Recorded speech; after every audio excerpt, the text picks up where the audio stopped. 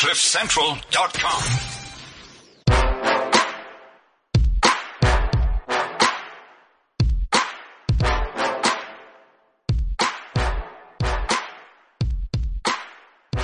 Good afternoon and welcome to the Renegade Report. I'm Jonathan. And Ramon is present. Right, so we've got we snagged a big one. good discussion today. Yeah, we've got a massive guest. Really appreciative to have him coming on the show. We're recording this a bit before you've heard it. You're hearing it in February, and we're recording in later Jan. Our guest today is Professor Jordan Peterson. He is a clinical psychologist and a tenured professor at the University of Toronto. I think a lot of you will know him, well known for his recent appearance on Joe Rogan, and I think by the time you hear this, probably another podcast with Sam Harris and a whole bunch of others in between, all worth listening to, and including his own podcast with content going back, I think, as far as 12, 14 years, from what I've heard. So really interesting stuff. Prof, thanks so much for coming on the show. Oh, thanks for the invitation, although I'm not so sure I'm happy being referred to as massive. I'm actually rather thin. So yeah, well, I just wanted to clear that up. The hyperbole. No problem. Cool. So, Professor Peterson, so you're most well known for being against Bill C-16, I believe it's called, which is a bill that says preferred gender pronouns will be enforced through the law, and if for trans people specifically, and if one doesn't use the preferred pronouns, I believe it's a form of hate speech, but I could be under correction there. It's complicated because the bill, which is a federal bill, is actually rather short, and what it does is instantiate as protected categories gender identity and gender expression. And the gender expression inclusion is rather strange in my opinion, because gender expression is not a group. It's according to the Ontario Human Rights Commission, whose provisions will constitute the framework for interpreting the federal bill. Ontario is a province, not the federal, it's not a federal entity, but the federal Department of Justice has indicated that this rather short bill, C-16, will be interpreted in accordance with the policies of the Ontario Human Rights Commission, which is a very, in my opinion, essentially a kangaroo court. It falls under the nomenclature of Social Justice Tribunal, which gives you some indication about it gives you perfect indication about its, let's call it, philosophical and political orientation. And it's actually the surrounding policies that made me quite nervous about the federal bill. And I don't think that the politicians who passed the bill so rapidly, especially on the conservative side, really had any idea what they were doing. And I know the conservatives are actually afraid of opposing a bill like this because they believe, and with good reason, that they will immediately be targeted as racists and bigots. And they're not willing to take that risk as individuals or as a party. So, which to me means that there's no way they can be conservative anymore, because it's become, in some sense, unacceptable. And that's a very bad thing, because people are actually liberal or conservative as a consequence of their temperament. So liberal people tend to be high in a trait called openness, which is a creativity dimension, but low in a trait called conscientiousness, which is basically industriousness and orderliness. Particularly, it's the orderliness part of conscientiousness that's the best predictor.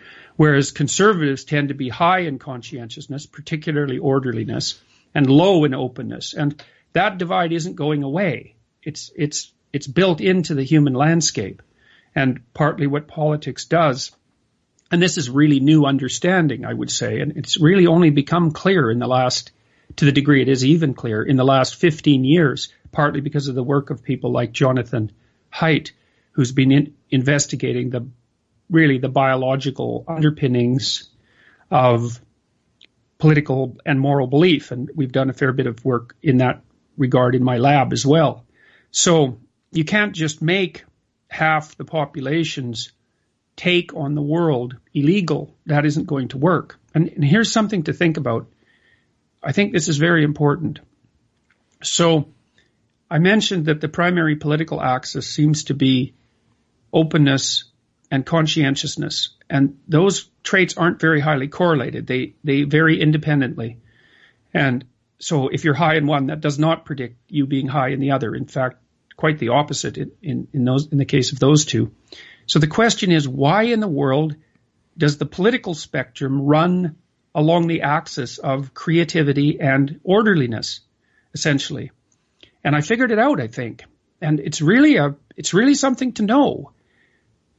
I believe that the primary political question, and perhaps it's always been this question, is borders. And the liberals and the left, say, lean towards open border policies, and the conservatives lean toward closed border policies. But it's not just political borders. That's the thing. It's the idea of borders per se.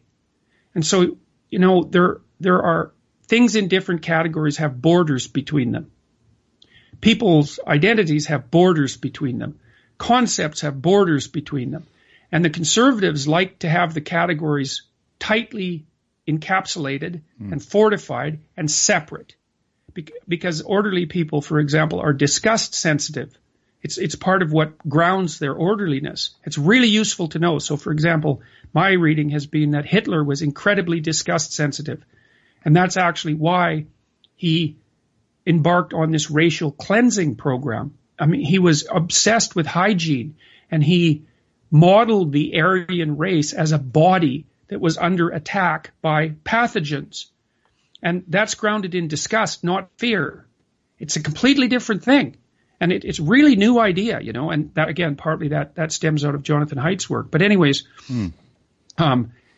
so the liberals want open borders. They want information and goods and people to flow freely between categories. They like to mess with categories because they're creative. And because they're not high in orderliness, they don't care about the mess that causes. Whereas conservatives, they're worried about information flow and the flow of goods and the flow of people. And it's partly because their concerns about hygiene and purity are elevated. And the problem with all this is, there's no right answer, Because sometimes opening the borders between things lets a whole burst of new ideas and new productivity blast forward. But sometimes opening the borders between things is fatal. And so one example, and this is why it's associated with disgust and the immune system. One example is that, when the Europeans came to the New World, the so-called New World, they brought with them, this was the Spanish, they brought with them smallpox and measles and I don't remember the other one that was so devastating. There were 3 of them. But anyways, it doesn't matter. Those diseases killed 95% of the indigenous population over the next couple hundred years, so that by the time the Pilgrims arrived in the U.S., there were so few natives that they were actually happy to see them because they couldn't get their crops off. So many of them had died. And here's another really interesting fact. So this was published in a journal called PLOS One a few years ago, and it was a staggering finding as far as I was concerned. The researchers went around a variety of different countries and also within countries looking at the presence of infectious pathogens. And there was a very tight correlation between the presence of infectious pathogens and the authoritarian right-wing views of the population at the local level. And the correlation was very high. And so conservatism is an attempt to border and protect all the way from the biological level through the category level right up to the political level. It's a really fundamental thing.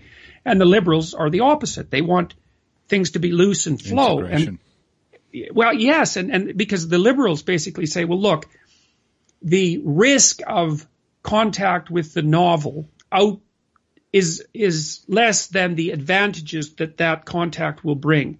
And the conservatives say, not so fast. Sometimes when you mess around with contact, concepts, and the political structure and the borders, all hell breaks loose and you die. And Those are both correct. And so what the political discussion does, in some sense, is keep the dialogue between those two opposing correct viewpoints. They're both correct, even though they're opposing. The political dialogue keeps the discussion between those positions going. And it's necessary because that helps orient society. And so, sorry, that's a bit long-winded, but it's... No problem, Professor. It's very important it's so radical, that set of ideas, that, and I just recently put together the connection between disgust and orderliness and conservatism and liberalism and borders, partly because that was such an issue. It's such an issue now. Like Trump wants to build a wall, between the U.S. and Mexico. And the debate going on in Europe is all about borders, man. It's about borders. And the secondary discussion, of course, is how many immigrants can be pulled into a country without the conceptual structures of that country decomposing. And that's a perfectly reasonable debate to have. But it's a rough one, man. It's a rough one. And it's not a debate the radical left wants to engage in at all, because they regard the idea of tight, closed borders as bigoted and racist. So, Professor, I mean, that is the crux of the argument here in a way, because through this bill, and unfortunately it has to do with trans people, and the social justice left have made these people martyrs in a way, even though some of them don't want to be martyrs at all. You're using most of them, in fact. Yes, you're using this bill as an example of this massive ideological conflict, which has repercussions for the world over, and Western culture maybe specifically. So is that why you're fighting the bill so? Yes, definitely. Rapidly, so to speak. The pronoun issue is, look, every major conflict, let's say, manifests itself in trivial ways. So, for example, within the confines of a family, if you have a dispute with a family member, it can often break out over something that's apparently too trivial to be noticed, and then you start fighting about it, and you think, well, if you have any sense, you think, well, I don't think that's really what we're fighting about. And so then you have a discussion with the person that you have a disagreement with about what exactly it is you're fighting about. And then all hell breaks loose because, maybe you're fighting about your whole marriage, or maybe you're fighting about someone's proclivity for infidelity, or you're fighting about how you hate your wife's family and why. And you look beneath the surface of the precipitating event, and there's a massive underbelly, an unconscious underbelly of unresolved and unformulated problems. And so the issue here is, well, how important is this bill? How ill-advised it is, or how necessary it is. But if it was only about that bill, who cares about Bill C-16 in Canada? Like, who cares? And who cares about the fact that I made some little videos in the middle of the night because I was trying to sort out my ideas about political correctness? It's like, well, apparently lots of people care, because it's been a lot of voters in America seem to care, and a whole bunch of people in the UK seem to care. One could argue with regards to Brexit. We've got similar problems in South Africa. When I say problems, we also have a human rights commission. Kangaroo court. Similar thing. It's actually, I think it's modeled on the Canadian model, because a lot of our constitution was taken from Canadian kind of law. And there's now a proposed hate speech bill in South Africa, which will sort of double down on our existent hate speech laws, which are already archaic. I'm just wondering. Yes, so that's exactly it. It's that, I've been puzzling out why in the world this caused such conflict, because, well, it's crazy. I mean, the number of views, say, on YouTube regarding this particular issue are certainly up in the not multi-digit millions, low-digit millions.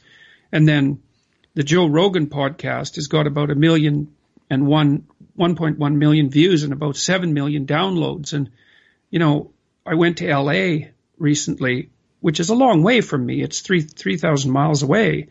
and also into Northern California. And people recognized me on the street. It was crazy, and that means something's going on. And it also means that I touched it. Yeah. Like I touched a live wire. And I think the reason for that was because I explained a bit about the general context, but I also said there was something specific that I would not do. And so in order to bring the general up for discussion, it looks like you have to unite it with the specific. And that sort of makes an interesting story, that way of thinking about it. And it's an emblematic story. And so I produced around myself a story that was emblematic of a very, very deep conflict. And part of the conflict is the biological conflict that I just described between temperaments. But then there's an ideological overlay on top of that. And that's basically the conflict between, I would say, postmodernism nested in neo-Marxism and the Western Enlightenment. That's basically the battle. And that is that's a battle. That's a war. It really is. And I would say the postmodern / neo-Marxist types already occupy, let's say, a third to a half of the universities. They basically dominate, certainly I would say, the administration, even perhaps more so than the faculty. And they also dominate all the disciplines that don't have a solid empirical grounding. The sciences so far have been relatively immune, but that's not going to last. The biologists are going to find themselves in trouble soon because it's not immune yet. We already have limitations on research in terms of research with regards to differences between genders or sexes in the medical sciences, and that's already being limited. This is worldwide. Well, so, I mean, let's not forget that our country, South Africa, produced the very famous Science Must Fall video. Right, yes, exactly. Which you shared on Facebook, because I know that you have seen it. Oh, yes. So and it's not out of their sights yet.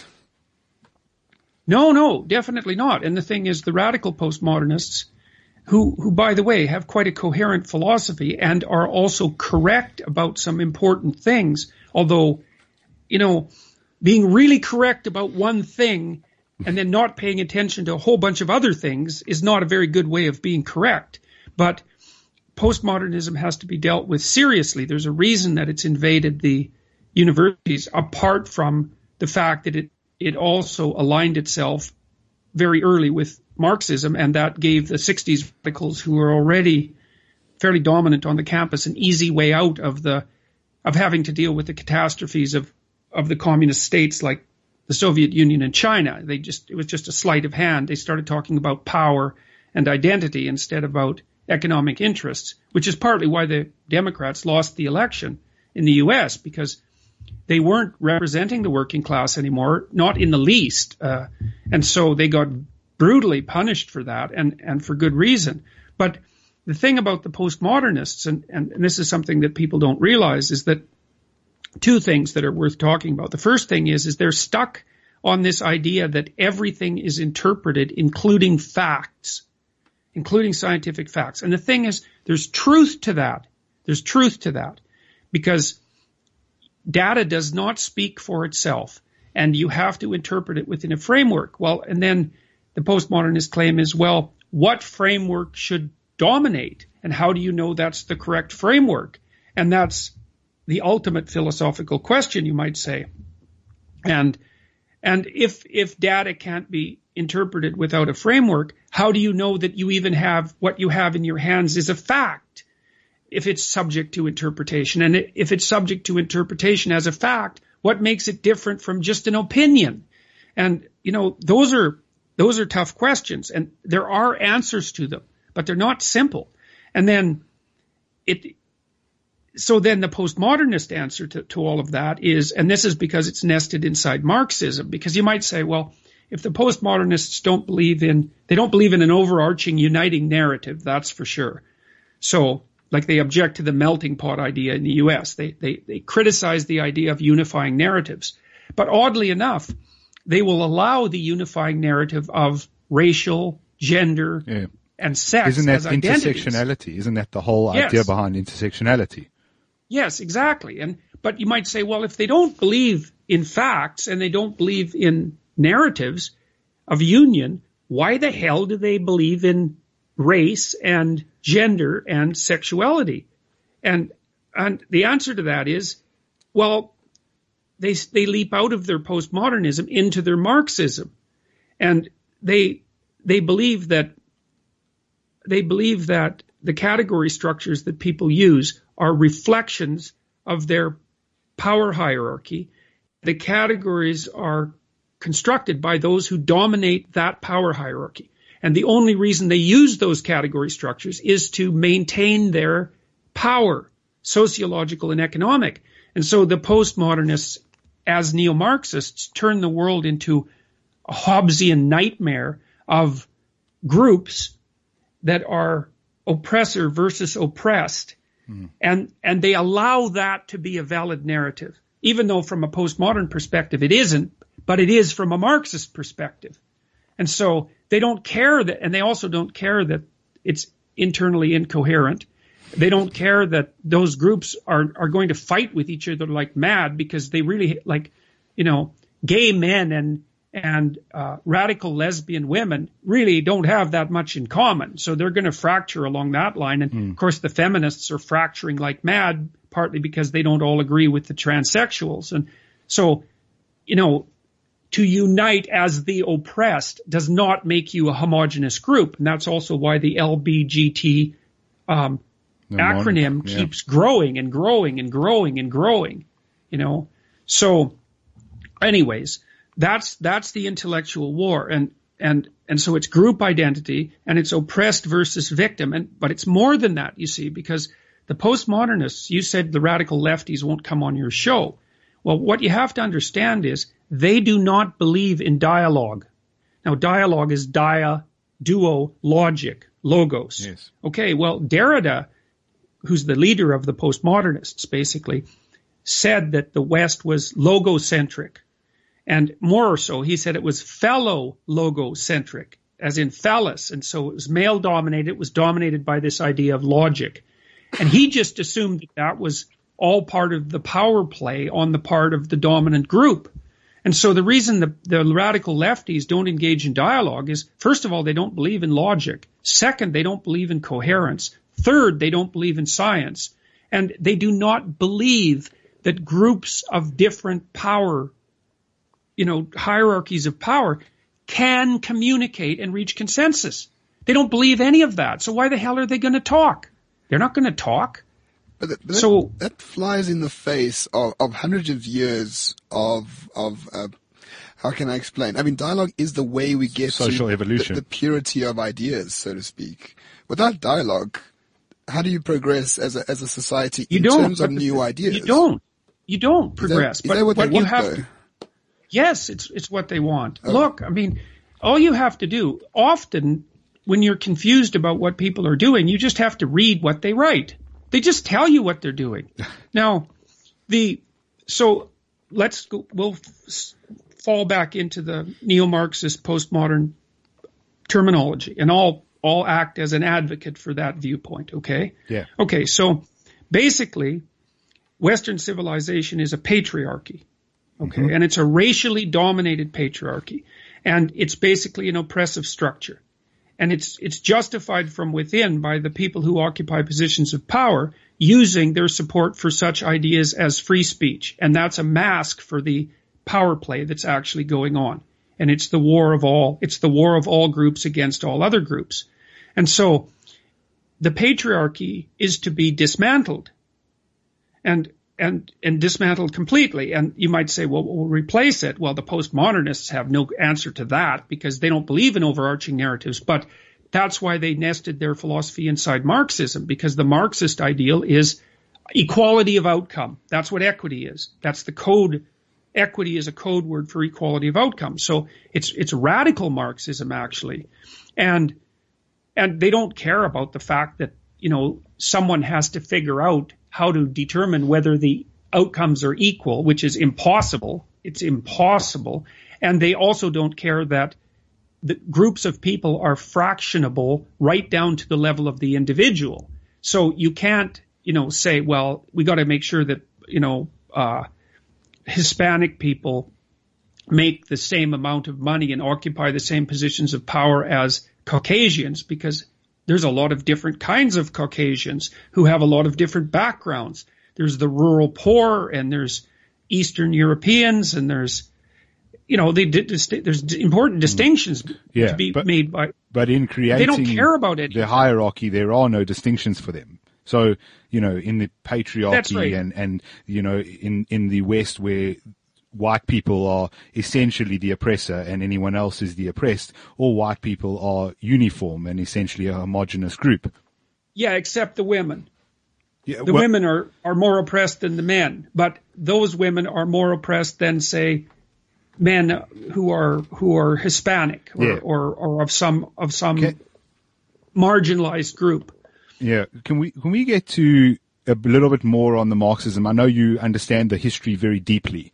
And can you give some background into the development of that and how we get to a point, Marxism starts off quite a long time back, and we get to the point now where some 18-year-old on a college campus seems to buy into this whole movement. They wouldn't probably recognize words like postmodernism. They may not even recognize the word Marxism, although they quickly seem to pick up on that it means something good in terms of in their perspective of the world. But can we go back to how it all starts? I know you've spoken a little bit about the evils of it. I'd like to make that quite clear. And then also how we get to this point of people who know nothing of this history and how toxic it is, now pushing it forward as the narrative by which we should all live by. Right. Okay. So the first thing we'll do is we'll cap off the last question. And, the last question was, well, what are these people up to? How does society progress forward if there's no dialogue? And the answer to that question was, don't underestimate their revolutionary aims. When the women's studies people and the ethnic studies people and gender studies people say that the patriarchy needs to be decomposed, they mean it. They are absolutely dead serious about that. And they mean at every level, not only at the level of the power structure in politics, but at the level of the power structure in business, family, and even at the category level.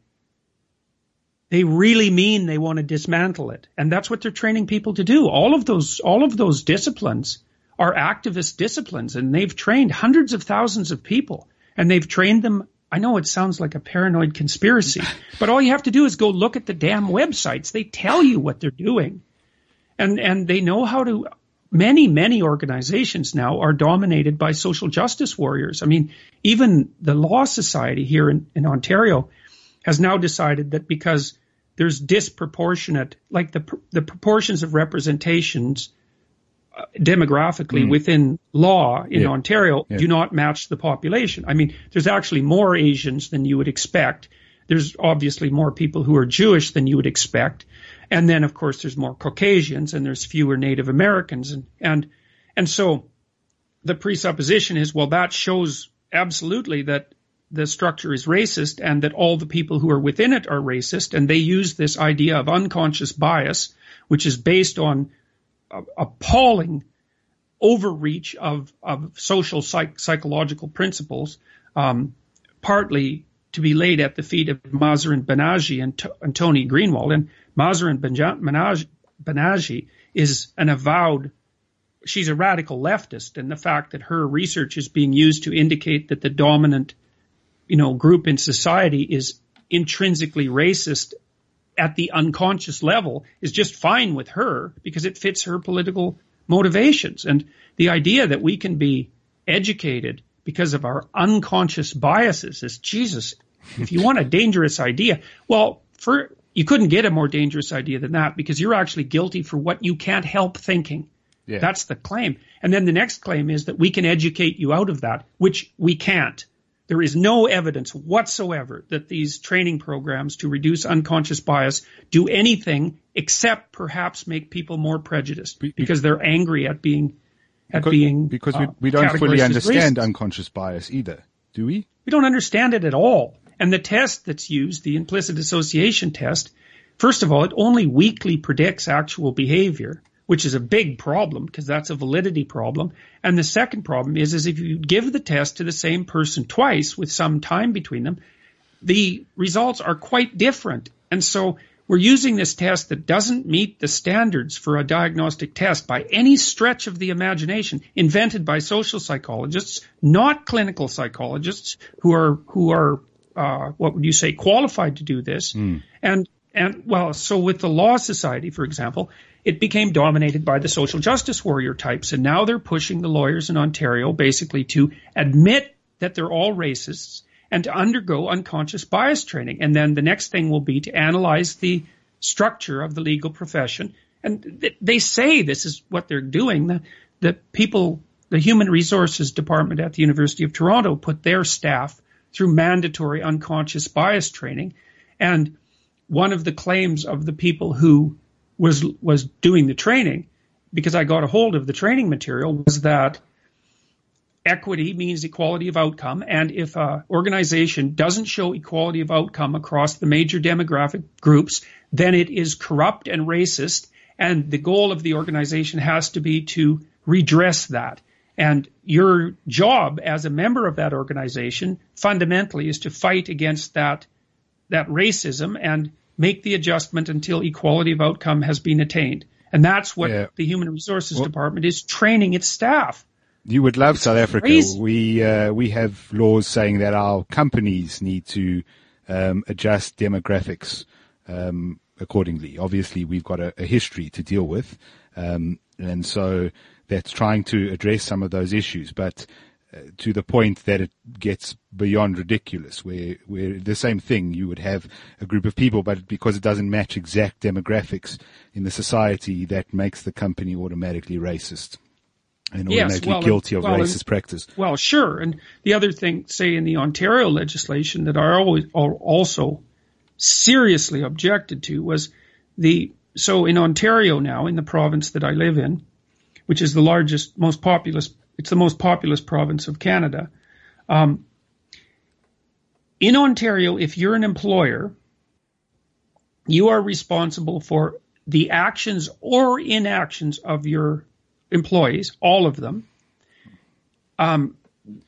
If they say or do accidentally on purpose anything that's offensive, even if no one complains about it. That's the case. That's the case. And so you think, well, why would anyone write a law like that? Well, the answer is the postmodern neo-Marxist radicals who are formulating policy are anti-capitalist. They hate businesses. They hate business people. Yeah. And if they believe that they're corrupt and destructive, and so if they produce a piece of legislation that tangles them up in the legal system, which is exactly what this legislation is designed to do, then so much the better. You know, and Professor, I mean, I'm not surprised by the stupidity of laws and the stupidity of people in general in wanting to obtain power through some means or another. Why has the opposition to the radical left been so silent for the past 3-4 decades? What has it taken? Why has there been silence?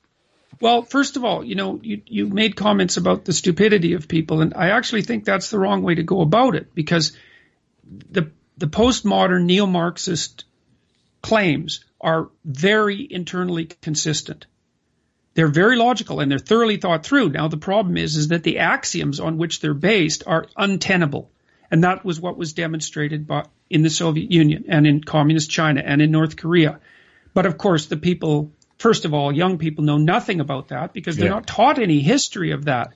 And second, the apologists for the Marxists, for the communists, who I regard basically as no better than the apologists for the Nazis, I truly believe that, they say, oh, that wasn't real Marxism. Yeah, it's never real Marxism or real socialism. Well, they don't have objective standards, so there will never be real Marxism anyway. Well, no, because it's a utopian dream, and it's an impossible utopian dream. But what they mean by that, and this is where arrogance and lack of historical knowledge plays an immense role, is what a person who says that truly means is that if that person as an individual was suddenly elevated to the position of supreme power, that their omniscient understanding of the principles of Marxism would usher in a new utopian age, and that they wouldn't fall prey to any of the corruption that characterized these massive states. It's an insanely arrogant and misinformed position. But, I teach my second year students in psychology about the Gulag Archipelago under the existentialist part of my psychology course, and they don't know anything about it. They don't know that, like, between, the reasonable estimates look like about 30 million people died between 1919 and 1959 because of internal repression, and God only knows how many died in China. The estimates vary widely, but it was certainly at least 50 million people. And that doesn't include the people who were mopped up after the Americans pulled out of Southeast Asia, and it's just a catastrophe. But they don't know that. Like Solzhenitsyn's book, The Gulag Archipelago, which I would recommend to all of your listeners. That's The Gulag Archipelago by Alexander Solzhenitsyn. He documented in exquisite detail in 3 massive volumes that are like one long scream. It's an intense book. He documented exactly how the Marxist doctrines, led to the establishment of the laws that starved and killed millions of people in the Soviet Union. And Solzhenitsyn, he made the definitive response to that. He won a Nobel Prize for it. It demolished the credibility, whatever was remaining, of the Soviet Union. But, and even the French Marxists had to stop being communists at that point because the evidence for the pathology of the system was so overwhelming that even a French intellectual had to admit that it was true. But that's all ancient history now. But Professor, sorry to interrupt you. What is your most fundamental fear? Is your fundamental fear that this could happen again if Marxism is left unhindered, or do you use those examples to show how poisonous the ideology is, or it could be a combination of both? But do you feel that Soviet Union could arise in a different manner within the future? Well, it is arising to some degree insofar as these principles are infiltrating our institutions and the law. And, a law is a virus. For example, one of the things that's happened in the background of Bill C-16, and this is a hard thing for people to grapple with, and ordinary people wouldn't notice except emotionally that this sort of thing is happening. So in Ontario and soon in Canada and already in many provinces, it's doctrine that biological sex, gender identity, gender expression, and sexual preference are totally independent of one another. Completely independent of one another. That's what the law claims. And to deny that, is illegal in some manner if pursued in some way. Now, it hasn't come to that yet, but it's in the law. Now, the problem with that is that it's false. There isn't a reputable scientist with any knowledge of biology whatsoever who would ever make the claim that biological sex and gender identity vary independently. Yeah. That doesn't mean there aren't, and this is, why I've been called a transphobe and a bigot. It's like the observation that there are some people, and a very small minority, I might add, whose biological sex, which is now called gender assigned at birth, by the way, are at odds with their felt gender identity. It's like, yes, that's true, and it's been true as far back as we know. But the fact that there are exceptions to the rule, when the rule applies 99.97% of the time, which is about approximately right for the match between biological sex and gender identity, because it's about 1 in 300. Of course, the people pushing the transgender ideology would argue that there's more, but it doesn't matter. Okay, so fine, let's say 1%, which is way too high, but I'm perfectly willing to allow for that at the moment. it's still 99% in alignment. And to claim that constitutes independent variation it's actually a falsehood, and it's one that's necessary for the radical social constructionists, and those are postmodern types.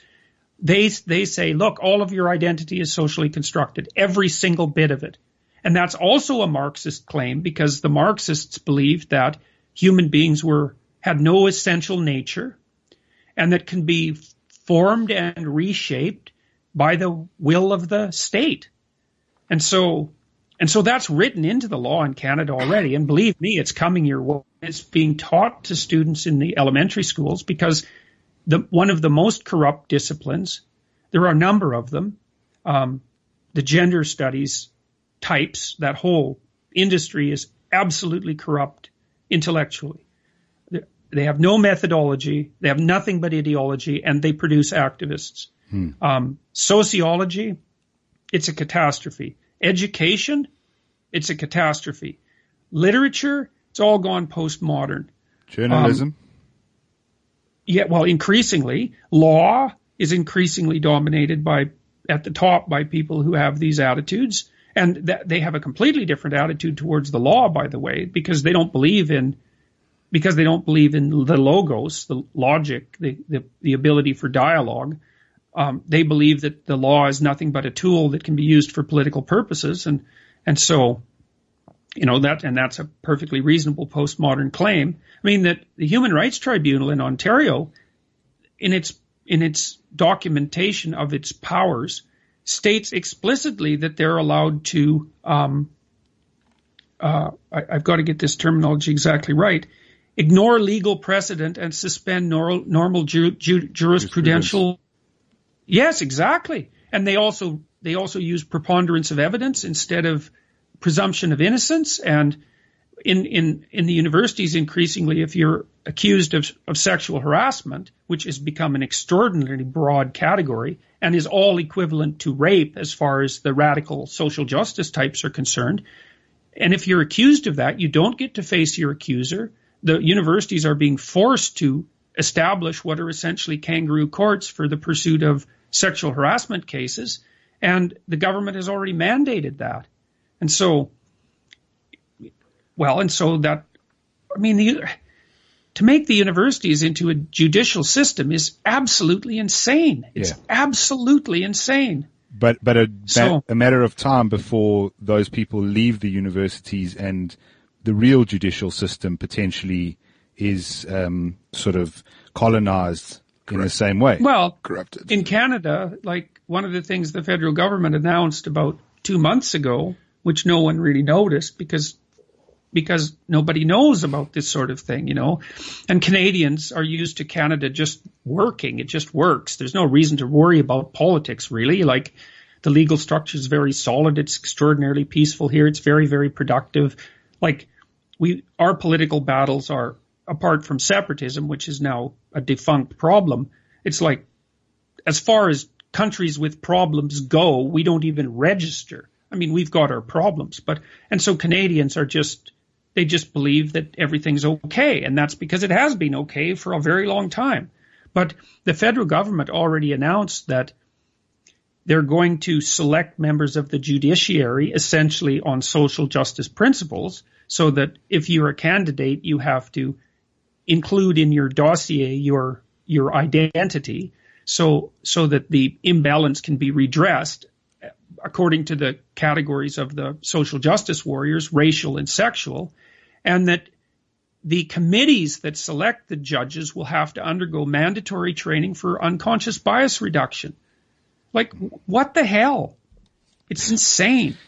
Yeah, I think we're with you on that. No, I mean, absolutely. Go ahead. Can I ask you, in terms of, you say it's insane, and that's your background. You're a clinical psychologist.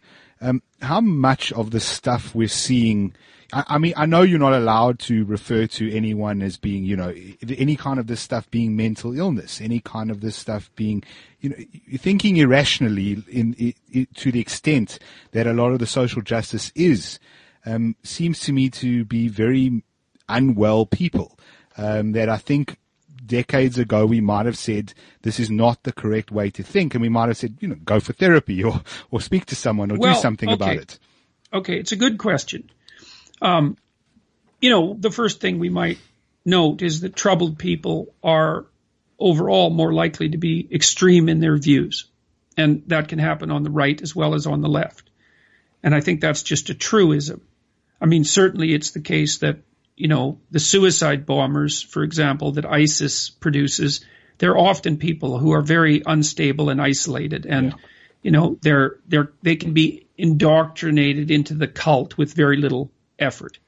The research we've conducted so far on the politically correct authoritarian types, because they're different than the more liberal types, has indicated that they have a higher rate of psychiatric diagnosis and symptoms of personality disorder than the PC liberals or people who belong to more mainstream political affiliations.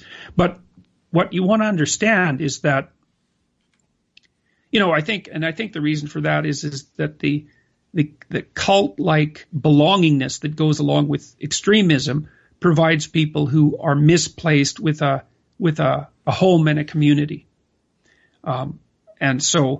But the logic of their thinking is by no means irrational. It's not irrational at all. It's perfectly 100% rational, just like the communist doctrines were rational. The problem is that the axioms are wrong.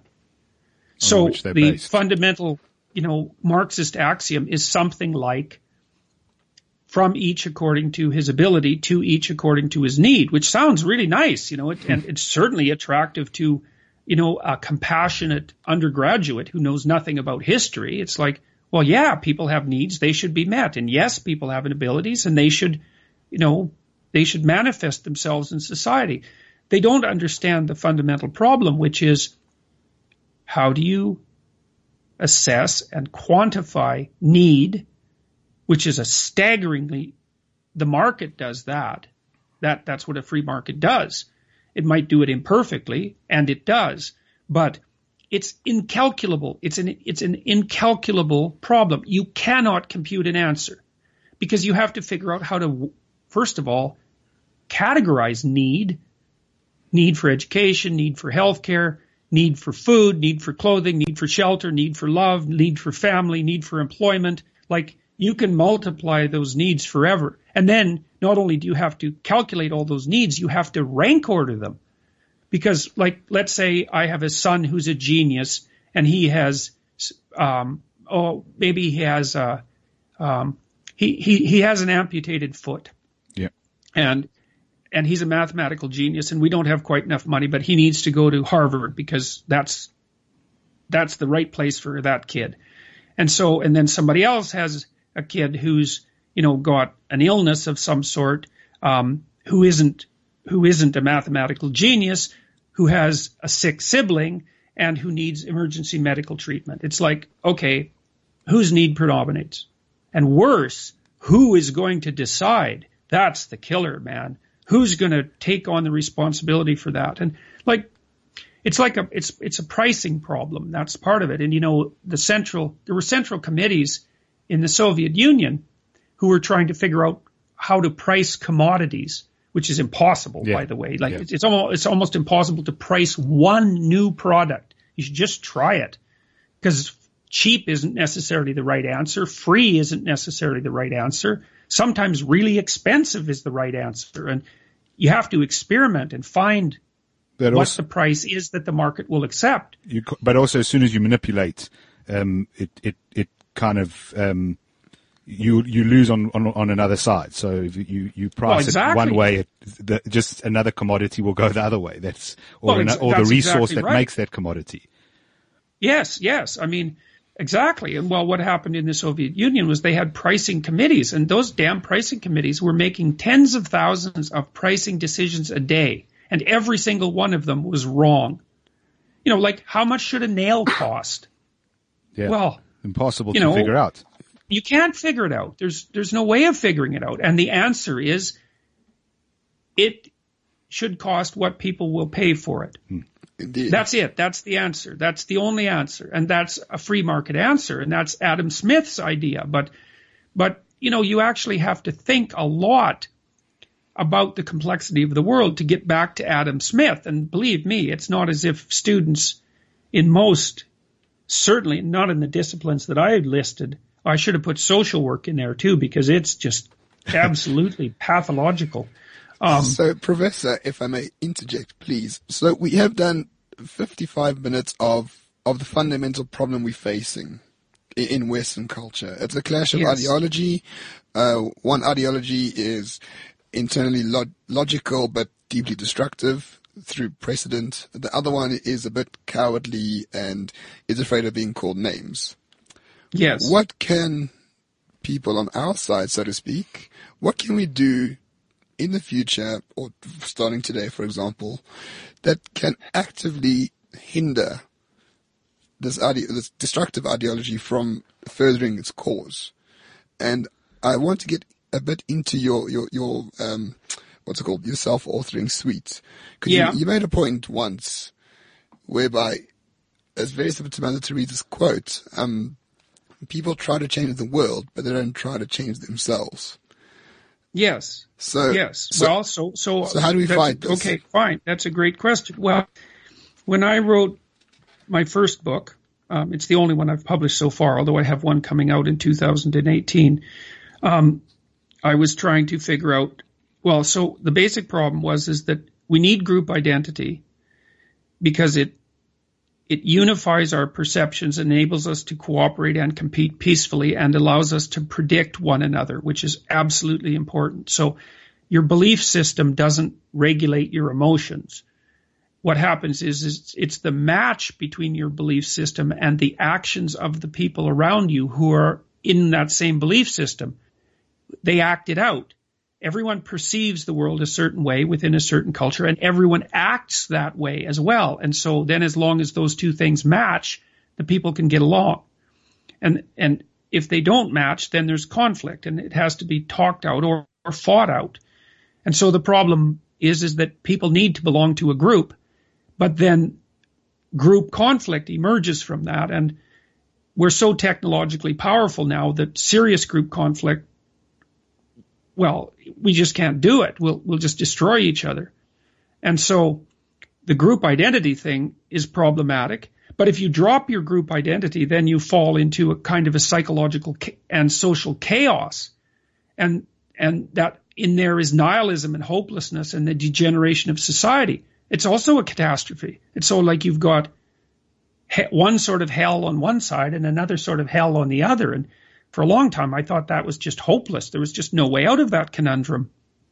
But then I realized, and that was partly from studying mythology and religion, and from reading Carl Jung, and also from reading Solzhenitsyn and Viktor Frankl, and people who concentrated a lot on individual responsibility and who identified the lie as the central form of political pathology. Because in the Soviet Union, Eastern Europe, everyone lied to each other all the time about absolutely everything. And 1 out of 3 people in East Germany was a government informer. And you were never allowed to say what was actually going on. And so pathological political systems are produced and maintained by individuals who are willing to lie, often out of fear. It's not like they don't have a good reason. It's not just that they're moral cowards. It's that they have good reason to lie, but you don't get to lie. It destroys things. It destroys you because it weakens you, because you start living in a false world. And because you're not facing the world, you're not responding to challenges and growing. And so you get weaker and more likely to lie. And then the lie infects your family because no one can trust each other. And then it infects the community, and then it affects the state. And so the cardinal principle, first of all, is don't lie or tell the truth. Now, I learned as well that that's the central injunction. That's the central Western injunction, because the West is based on respect for logos. And that's partly instantiated in Christianity, because Christ is the embodiment of logos, symbolically speaking. So what he represents is the person who tells the truth at at any cost. And it's the central, it's truth oriented towards the good. That's the central principle of Christianity. And it emerged, that idea emerged long before Christianity emerged. You can trace it all the way back to the Mesopotamians in the earliest stories that we have, because their central god Marduk had eyes all the way around his head, so he could pay attention, like the Egyptian god Horus, who's a falcon and an eye. The famous eye of Horus means pay attention. And Marduk also spoke magic words. He spoke the words that would turn order into chaos and the reverse. And so that's one of the birthplaces of the idea of the Logos. And the Logos is clear, accurate, verbal communication. And it's speech. It's speech, not writing and not thinking. And the reason for that is that when you think or write, you're subject to all of your own biases and your ignorance. No matter how hard you try to clarify the situation, you're stymied by your own inadequacy, both conceptually and morally. But when you speak publicly, then people can correct your speech. They can object. They can tell you where you're wrong and where you might become more clear-headed. And it's in that public dialogue, which is dialogue, logos, shared logos is what that means, that the truth can emerge. And that's the fundamental principle of Western civilization. And so what people have to do, as far as I'm concerned, is they have to, you hear everyone yelling about rights. It's like, quit it. Quit it. If anyone talks to you about rights and they don't spend an equal amount of time talking to you about responsibility, then they're thieves. Because every right they attain is attained at the cost of someone else's responsibility. And so, I invited a student recently contacted me who's a representative of the LBGT community at a university in the United States, and they wanted to meet me, and I suggested that we have a Skype conversation and record it. Now, I don't know if the student will agree because it's a lot to agree to, and the person was asking me, well, what can the LGBT community do, for example, to mitigate against this intrusion into the free speech territory? Because it was certainly free speech that allowed those communities to make whatever gains in terms of recognition that they have gained. And I was thinking about that, and I thought, well, why don't people who want more rights start manifesting more responsibility? Like if the LBGT community was seen to bear more than its fair share of the load of society and responsibility, if they were volunteering in hospitals, if they were serving the community assiduously, then they would have paid the price for their recognition as included citizens. And so, and I think that works for everyone on an individual level. It's like, pick up your goddamn load. And that's symbolically represented in Christianity by the cross that represents suffering. It's bear the suffering of the world on your shoulders and take responsibility for it. It's Atlas as well. And so enough about rights already. And it's not like people aren't oppressed. They are oppressed. Many, many people. But to turn the world into a narrative of oppressor and victim just means to absolutely ensure conflict.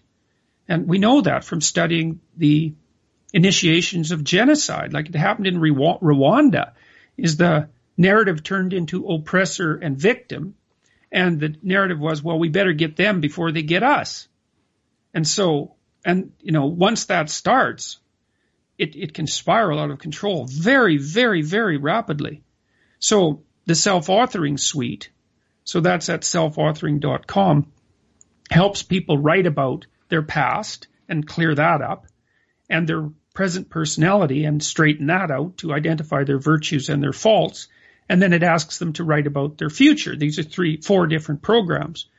And the future authoring program asks you to envision what your life could be 3 to 5 years down the road if you were taking care of yourself properly and you had what would be good for you, like you were taking care of someone else. So you have to develop a vision of that, and then you have to develop a counter vision, which is, all right, let your resentments and hatreds and inadequacies and moral flaws and bitterness and bad habits manifest themselves fully, and describe what sort of hell you're going to be in 5 years from now. And then you know what to avoid and you know where to go. And so then you're oriented properly in the world. Then your life becomes meaningful because you need that orientation to make your life meaningful. And then it asks you to detail out a plan to obtain that vision and to stay away from hell.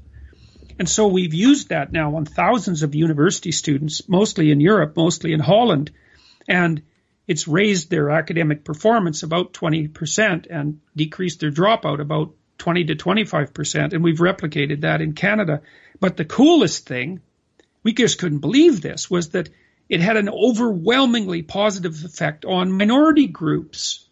You know, and people always think that the problem with minority groups integrating is a sociological problem, right, or a political problem. But at the Rotterdam Business School, at the School of Management, Rotterdam School of Management, and I'm working with Michaela Schippers there and Ad Schippers. They've been implementing this program, and the University of Amsterdam uses it now too. And what we found when we analyzed the performance of their students in years preceding the implementation of this program, the top performing students were Dutch national women, so basically Caucasian women. And then the next best performing group was Caucasian men, and then the next best performing group was non-Western ethnic minority women, and then the poorest performing group was non-Western ethnic minority men. And there was a huge difference between the non-Western ethnic minority men and the Dutch women, about 70% in terms of accomplishment. Large. So we had all the students do this future authoring program, and it elevated the scores of the Dutch women slightly, but there was a ceiling effect. You know, they were already doing pretty well. Yeah. But the non-Western ethnic minority men not only caught up, within 2 years they were doing slightly better than the women. Yeah. It was like mind-boggling. And so, you know, one of the things... Sorry, Professor. Is that just the effect of giving people a concrete sense of meaning in their own lives? Yes, is that it's what exactly it is? that. Sure, look, it sounds Nietzsche simple, but it's maybe not. Well, it's not simple. It's not simple at all. It's very complicated. And, you know, Nietzsche said, he who has a why can bear any how. And, yes. And it was a brilliant statement. It's like if you believe that what you're doing is important and meaningful, partly because it steers you away from intense suffering and steers you toward the good. And like we ask people when they're writing about their plan, it's like, okay, let's say you get what you want, like order it first, make a hierarchy out of it. What's most important to you? What's your plan? How are you going to implement it? How are you going to deal with obstacles? How are you going to overcome them? And then we also ask them to write out, okay, look, if you have a good plan and a good goal, and this is like the definition of a good goal because you can define a good goal, you got to think, well, how is it good for me if I was taking care of myself? But how can it be good for me and my family at the same time? And then how can it be good for me and my family for a long time, not just in the short term? And then how can it be good for me and my family and my community now, next week, next month, and into the future? So if it's a good goal, you benefit yourself while you're benefiting your family, while you're benefiting your community. And that definitely gives you a sense of meaning because, well, at minimum, you're decreasing the net load of human suffering. Yeah. Even if it's just yours, and you're bringing peace to your family. And like, these are important things. They give responsibility is what gives people a sense of meaning. It's not happiness, for Christ's sake. But it's not happiness. What's your sense of why, for example, the Dutch women who will have grown up in essentially a Western society with those beliefs, with logos, what's your view of why they will already be closer to achieving that sense of prosperity, meaning, whereas versus people in the non-Western world? What is it that's doing that? And is that why, you know, this kind of, I think I might be attacked a little bit for this, but there's more problems in the non-Western world? Well, look, there's a variety of reasons for problems, and you could say that Western oppression is one of those. Although you'd also have to then say, well, what has the West done for the world? And, Everything. We don't have to have that argument. Yeah. Like, it's a mythological truism that every system is a combination of a tyrant and a wise king. And, some tilt more towards being a tyrant and some tilt more towards a wise king. And really that is an existential truism. It's a mythological truism. And the West has no shortage of sins on its shoulders, but it has no shortage of accomplishments as well. So, but, I mean, there's many reasons for poverty. Certainly corruption is a massive one. I really think it's the only one, to tell you the truth, because people who are embedded in a culture of trust, like the Japanese are a very good example, and they're a non-Western example. Although they have a Western constitution, the default relationship between two Japanese individuals is the presupposition that each of them will act in a trustworthy manner. Yeah, with honor. And so that way they can trade with one another. And that's also the default assumption in the West. And people who are cynical don't believe this, but all you have to do is think about eBay. eBay is a really good example because it's pretty new, and eBay does not work without trust. And the reason for that is that it involves strangers having single interactions, which is exactly the time when you can really screw someone. So if you were a venture capitalist hearing eBay described to you for the first time, someone would say, well, look, we're going to set up this universal marketplace where people can sell off their excess material goods to anywhere in the world to anyone. And anybody with any sense, conservative or liberal, conservative or left-wing even, would say, well, how naive are you? Like, that's not going to work. The seller is going to sell the person junk. Yeah. And the buyer is going to send a check that bounces. And so what happened first with eBay is that there were these escrow companies that offered to guarantee the transaction for a fee, like 10%, so you'd basically, they'd either just insure it or you'd send the item to them and the money. They would ensure that both were what they were represented to be, and then they would send them on.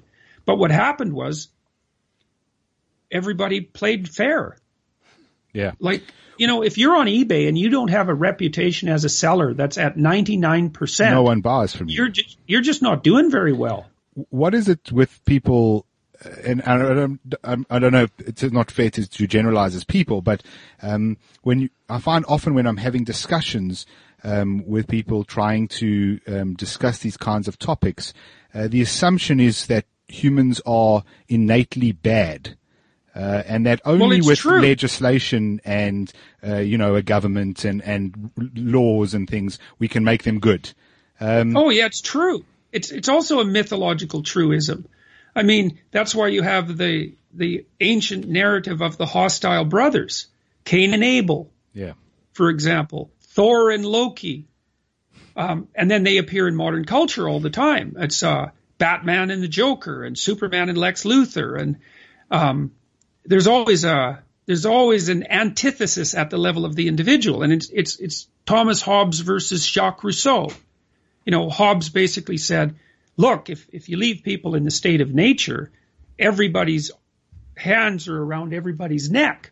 And you need a Leviathan, you need a culture to enforce conformity and the rules. And Rousseau said, no. Everybody's innately good. Culture is the problem. It's innately evil. And if you just freed people up to be their paradisal self, the world would be a utopia. And the problem with those 2 points of view is that they're both true. And that's because culture is a tyrant and a wise king, and the individual is a hero and an adversary at the same time. And that's the line that runs between good and evil in every human being's heart that Solzhenitsyn talks about. And so you have to have social order because people need to be trained and disciplined and buttressed. But you have to have individual freedom because the state gets old and stupid and corrupt, and awake people who are speaking the truth have to update it. And that's the mythological motif of rescuing your father from the underworld. like Pinocchio does, the puppet, the marionette, when he's trying to become real.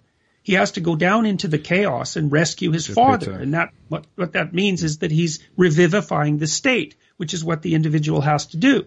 But he has to start, or she, by getting his or her act together at the personal level. Like, if you're not a well-integrated person, and above all, that means honest and then perhaps articulate, and then caring beyond the tiny confines of yourself, but also caring for yourself. If you aren't that, then all you can do is go out in the world and wreak havoc. Good intentions be damned. Because you believe me, your intentions aren't all good.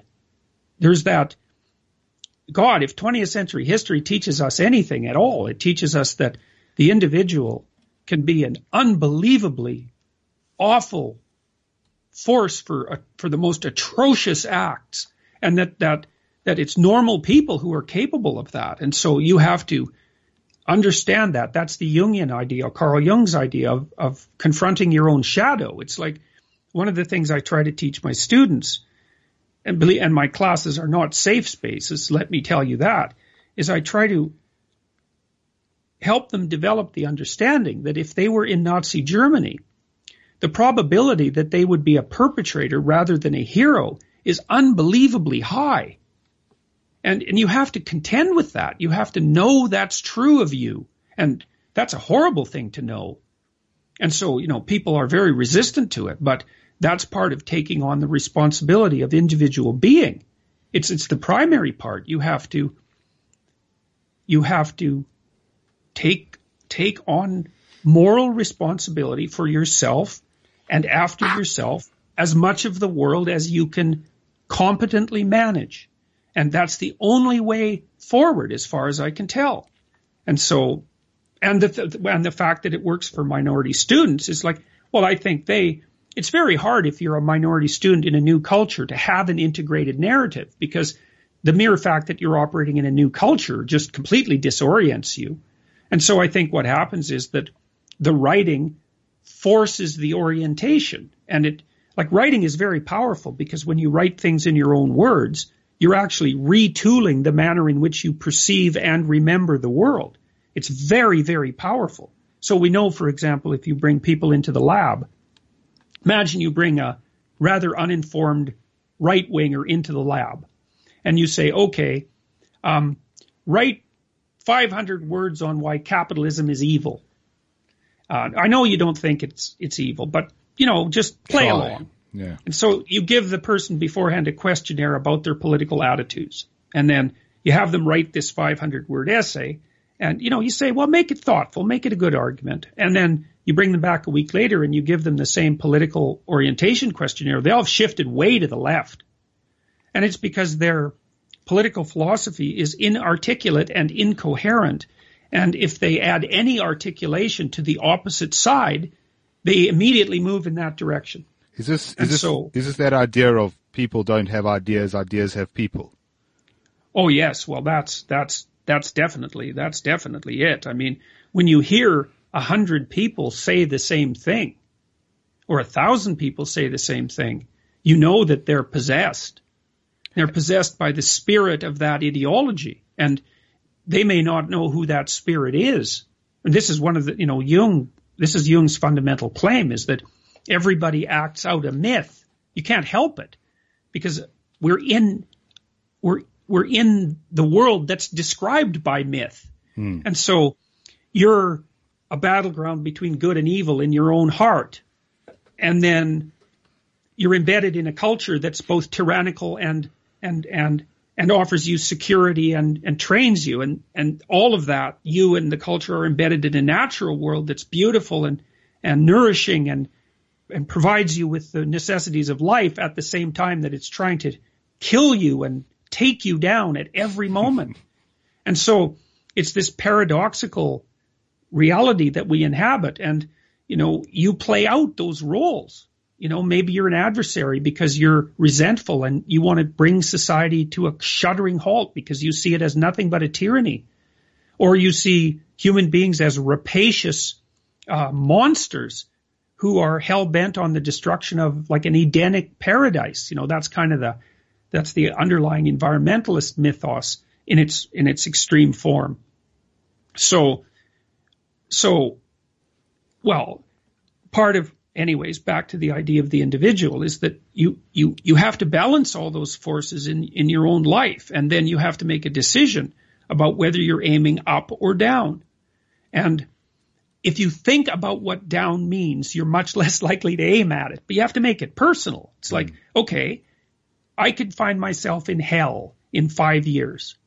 And it would feel like an eternal place, because when you're suffering bitterly and you're in pain and you're regretful, then every second lasts forever. And so you don't want to be there, man. You don't want to be there. And so wherever you want to be is as far away from that as possible. And that can help you start figuring out what the good might be. And Professor, sorry, it comes into my final question for you today. Okay. When you first started arguing against Bill C-16 in particular, but more broadly what we were discussing, did you feel that you were in hell, metaphorically, and have you been surprised by the reaction you have received? Well, I've been absolutely stunned by the reaction, and I mean that. I feel like one time I was in Mexico, and on a beach, and it was a really steep beach, and it was on the Pacific coast, and the waves were rolling in, and they were like 15 feet high. If it would have been a North American beach, it would have been closed, but being it was Mexico, there wasn't even any lifeguards around, so we got to go play in the 15-foot waves, which was very dangerous, but really fun. And yeah. I didn't really know what to do about these damn waves to begin with, so I went out there, and like one would hit me and just slam me onto the sand, just like a big hand, whap! And so that was exhilarating and also exhausting. You could only do that about 4 times before you could barely drag yourself out of the water. And then one time I swam out a little bit farther. I kind of dove into the wave, which is what you should do instead of just letting it wallop you. I learned that fairly quickly. And the wave was tall enough so it flipped me 360 degrees standing. So that was pretty weird, Yeah. And you just feel the elemental force of the waves, and then you wash out back on the beach exhausted, and that's exactly the situation that I'm in. It's like, what the hell happened? What my son and I calculated about a month and a half ago that 180 separate newspaper articles had been published about this, and it was like news in Canada. It wasn't 15 minutes of fame. It's like, well, it's still going on. I'm talking to you guys in Africa. It's like, what the hell is going on? And I'm receiving dozens of letters a day from people who are concerned about these issues and who've been affected by them. And I have 150,000 YouTube subscribers now, which is, when I put up a lecture, like I put up some lectures on Monday, it's like 70,000 people have watched them in 3 days. It's crazy. And, thousands of people are commenting on the lectures and have watched all the events surrounding the free speech issue at the University of Toronto. And it's like, it's just. Are you giving people meaning? What the hell, man? What's going on? Do you think sorry, Prof. Are you giving people meaning, do you think? Well, I hope so. I mean, that's what I've been trying to do in my lecturing for years. And, I put my lectures online back in 2013. They were very popular, and some of them had been converted into a short TV series, 13 half-hour episodes that was broadcast on public television in Ontario, and people liked those, and they liked my lectures. I did some lectures for a series called Big Ideas, about 6 of them, and they had all sorts of academics giving lectures far before, this became a common phenomenon on YouTube. They had, I guess, the major intellectuals of North America and many of Europe give a lecture and tape them and broadcast them. And the lectures I did, I think there were 6 of them, were very popular. I mean, most of them got up into the top 20 of the 500 or so lectures. And so I thought, well, I might as well tape my classes. And so I just used an iPad and a clip-on mic, low tech, man. Appalling. I never put up the slides that because I didn't have. We all start there, Professor. We all start there. Yes, well, exactly. But by April, 1 million people had watched them, or there was 1 million views, and people were watching them for a long time and then writing me, and I thought, wow, this YouTube, this isn't just cute cat videos, man. This is a whole new thing. And then I thought, well, it's a Gutenberg revolution for speech, because all of a sudden now, the spoken word can have the same reach, more reach, and the same permanency as a book. Oh, I see. This has never happened in the history of mankind. This is a total revolution. And so I started paying more attention to the YouTube thing.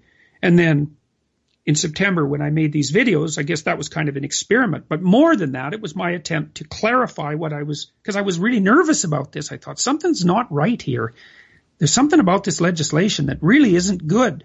And so I thought, I was not able to sleep, I was thinking about this. And often I get up and write if I'm thinking and I can't go to sleep. But I thought, oh, what the hell? I'll make a YouTube video and maybe see what happens. Yeah. And so someone might watch it. Famous last words, man. Yeah. So, all right, so yes, I mean, I'm hoping, like, my course is called Maps of Meaning, I mean, that's, and I've been working out this theory of individual responsibility and uniting it with the underlying mythos since 1985. It's like that's my life's work. And this recent political tornado is it's a consequence of that fundamentally, but it's so strange. Like 2 days ago or 3 days ago, I got this letter about a week ago, I guess, from these Jewish guys in Germany in some little village. And, they met together to discuss the Torah on a fairly regular basis. They were older guys. And so they sent me a photograph, and they said that they spent their first meeting of 2017 transcribing my New Year's letter to the world into German. It's like, okay, who would have thought that? And a bunch of Mennonites from Southern California talked to me a while back about my ideas about Christianity, which they thought were revolutionary and very applicable to what they were doing. And I'm talking to a bunch of Russian Orthodox priests later this week, and I've got letters from, monks from the Isle of Man, and it all seems very reasonable, and it all seems great that basically these ideas are spreading. I think my final question for you is, the world seems to be in quite a state of flux, and there's a lot of hysteria. We're speaking to you the day before Trump is inaugurated. Yes, yes. Obviously, by the time we release this, it'll be early mid-Feb. So I don't personally believe he will have destroyed the world by then. So hopefully this will see the light of day. But there's Trump, there's Brexit in the UK. There's worry about other elections in Europe. No one really worries too much about what happens to us on the African continent here, but there's a whole bunch of stuff happening as well. If you follow some of the folk in Australia, there's a lot of the social justice issues there, similar to Canada. And then obviously there's the whole Russian-Chinese sort of axis. So the world, and if you believe, those who want to tell you the world is quite literally coming to an end on Twitter, you would simply end your life this evening. Because there's no reason to live. If Trump doesn't kill us with nuclear weapons, he will, by putting women into concentration camps and banning gay people and Muslims, and along with all the other stuff that all the other dictators across the world are supposedly going to do. What's your perception of the reality and where the world is heading? Well, I do think that we are in a state of chaotic flux. I mean, whether that's, and it seems much more chaotic than it was 10 years ago, but perhaps no more chaotic than it was in the 60s or the mid-80s. Yeah. The early 60s or the mid-80s. So, but the chaos seems to be more, it's because the world is so united now. It's like the chaotic state involves everybody at the same time and in similar ways. And so that's new. I believe that each choice that the individual makes determines the course of of being in some small way, and sometimes in a large way. I mean, you don't know. And your actions are dependent on your aims. And if enough people aim properly, then we'll negotiate our way through the chaos. And you start aiming properly by aiming at things that someone as useless as you could hit.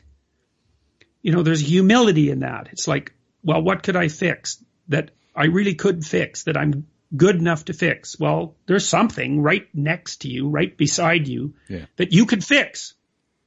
And like, fix it, man, fix it. And then find the next thing to fix and fix it. And then find the next thing. And you're going to get better as a fixer. And things around you are going to get better. You know, it's a mythological truism that the hero is always born threatened. You know, Moses is a good example. So Moses is threatened by the edict of the Pharaoh that all the firstborn Jewish males are to be put to death. And of course, the same thing happens with Christ, and there's a reason for that. And the hero is always born in extraordinarily threatening times and at risk of death, and that's because human beings are like that. You know, we're born very fragile, and we're always at risk. And so, but the hero is born at the point where chaos is greatest, and it's always the hero who saves the world. Well, the question is, who is that hero? And the answer is, well, it's you. So good luck with that, because it's a non-trivial problem, and you need to take responsibility for that. And that starts by taking responsibility for your own monstrousness to begin with, and trying to deal with that. And that's a big deal, man. That's a huge deal. But small changes change your world and accumulatively change the whole world. Yes. Well, and you know, Carl Jung said, well, the first part of the process of personality transformation is to encounter the shadow, the dark part of yourself. And that tells you why enlightened people are few and far between. Because, you know, Jung said the shadow stretches all the way down to hell. And what he meant by that was that if you look into your own malevolent impulses, your destructive impulses and your resentful impulses, you'll see that there's a desire to damage being at the bottom of it. It's a satanic desire. I think Darth Vader said something similar. Who? Darth Vader. Yeah. Well, yes, exactly. But that's exactly why those stories are so potent and popular. You know, it's the myth in a new form, like Harry Potter. You know, I mean, you just can't live without this stuff because it's true, this stuff. And so when you look into your soul, and if you look in long enough, you'll see the Nazi in there grinning back at you. And that's terrifying. And so people don't go there, and no wonder. But until you understand that the horrible perpetrators of atrocities in the world were people like you. I mean, I don't mean everyone has that same proclivity identically or anything like that, but you gotta restrict. You have to restrict the evil in your own soul before you're going to be able to restrict the evil anywhere else. And so I believe, and this is the central idea of the West, I believe that the individual is the salvation of the world. Simple as that. And that you play a role in that. And if you don't do that properly, like if enough people fail to do that, then for all intents and purposes, it's the apocalypse. Got you. So, what a great way to end off. Ramon, you want to get some recommendations? Professor, for someone who does want to find meaning in their life going forward from here, what do you recommend they do other than your suite, but in terms of books?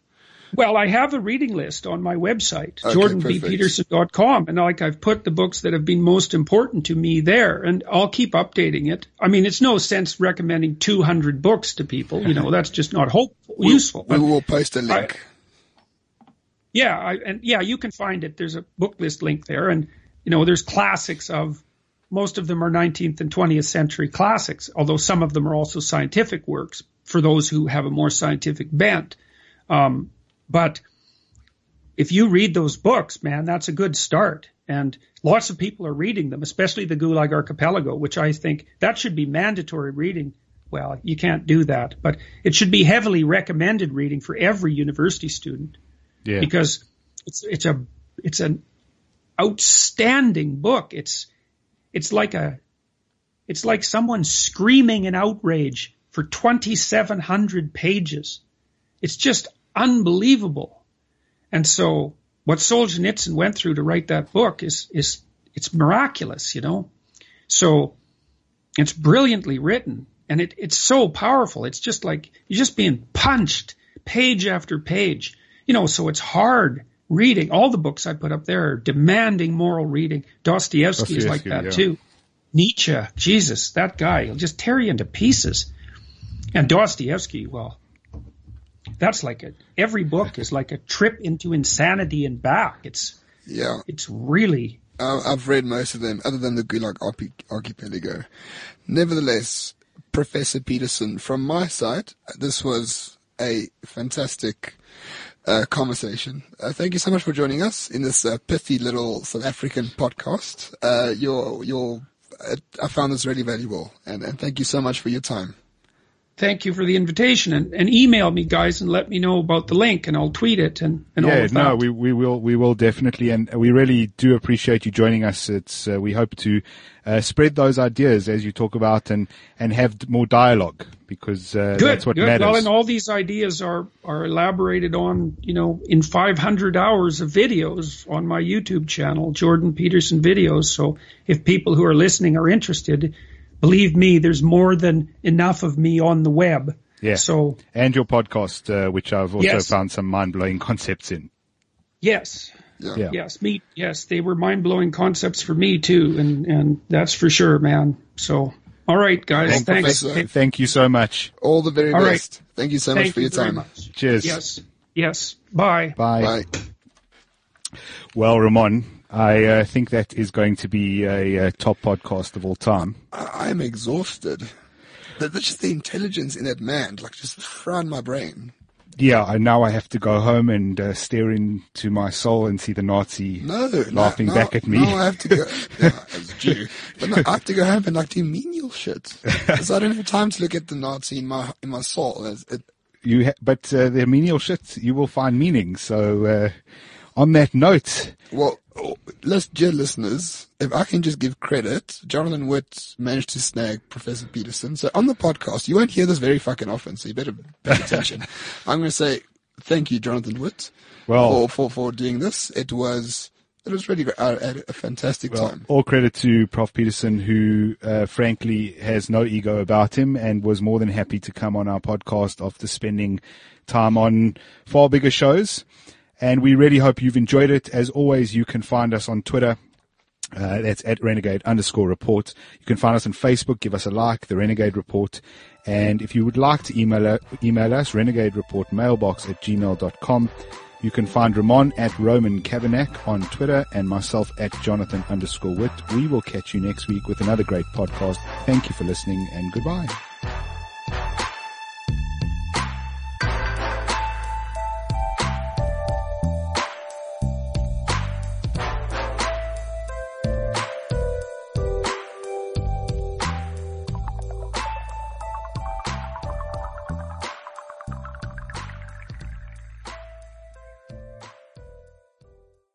CliffCentral.com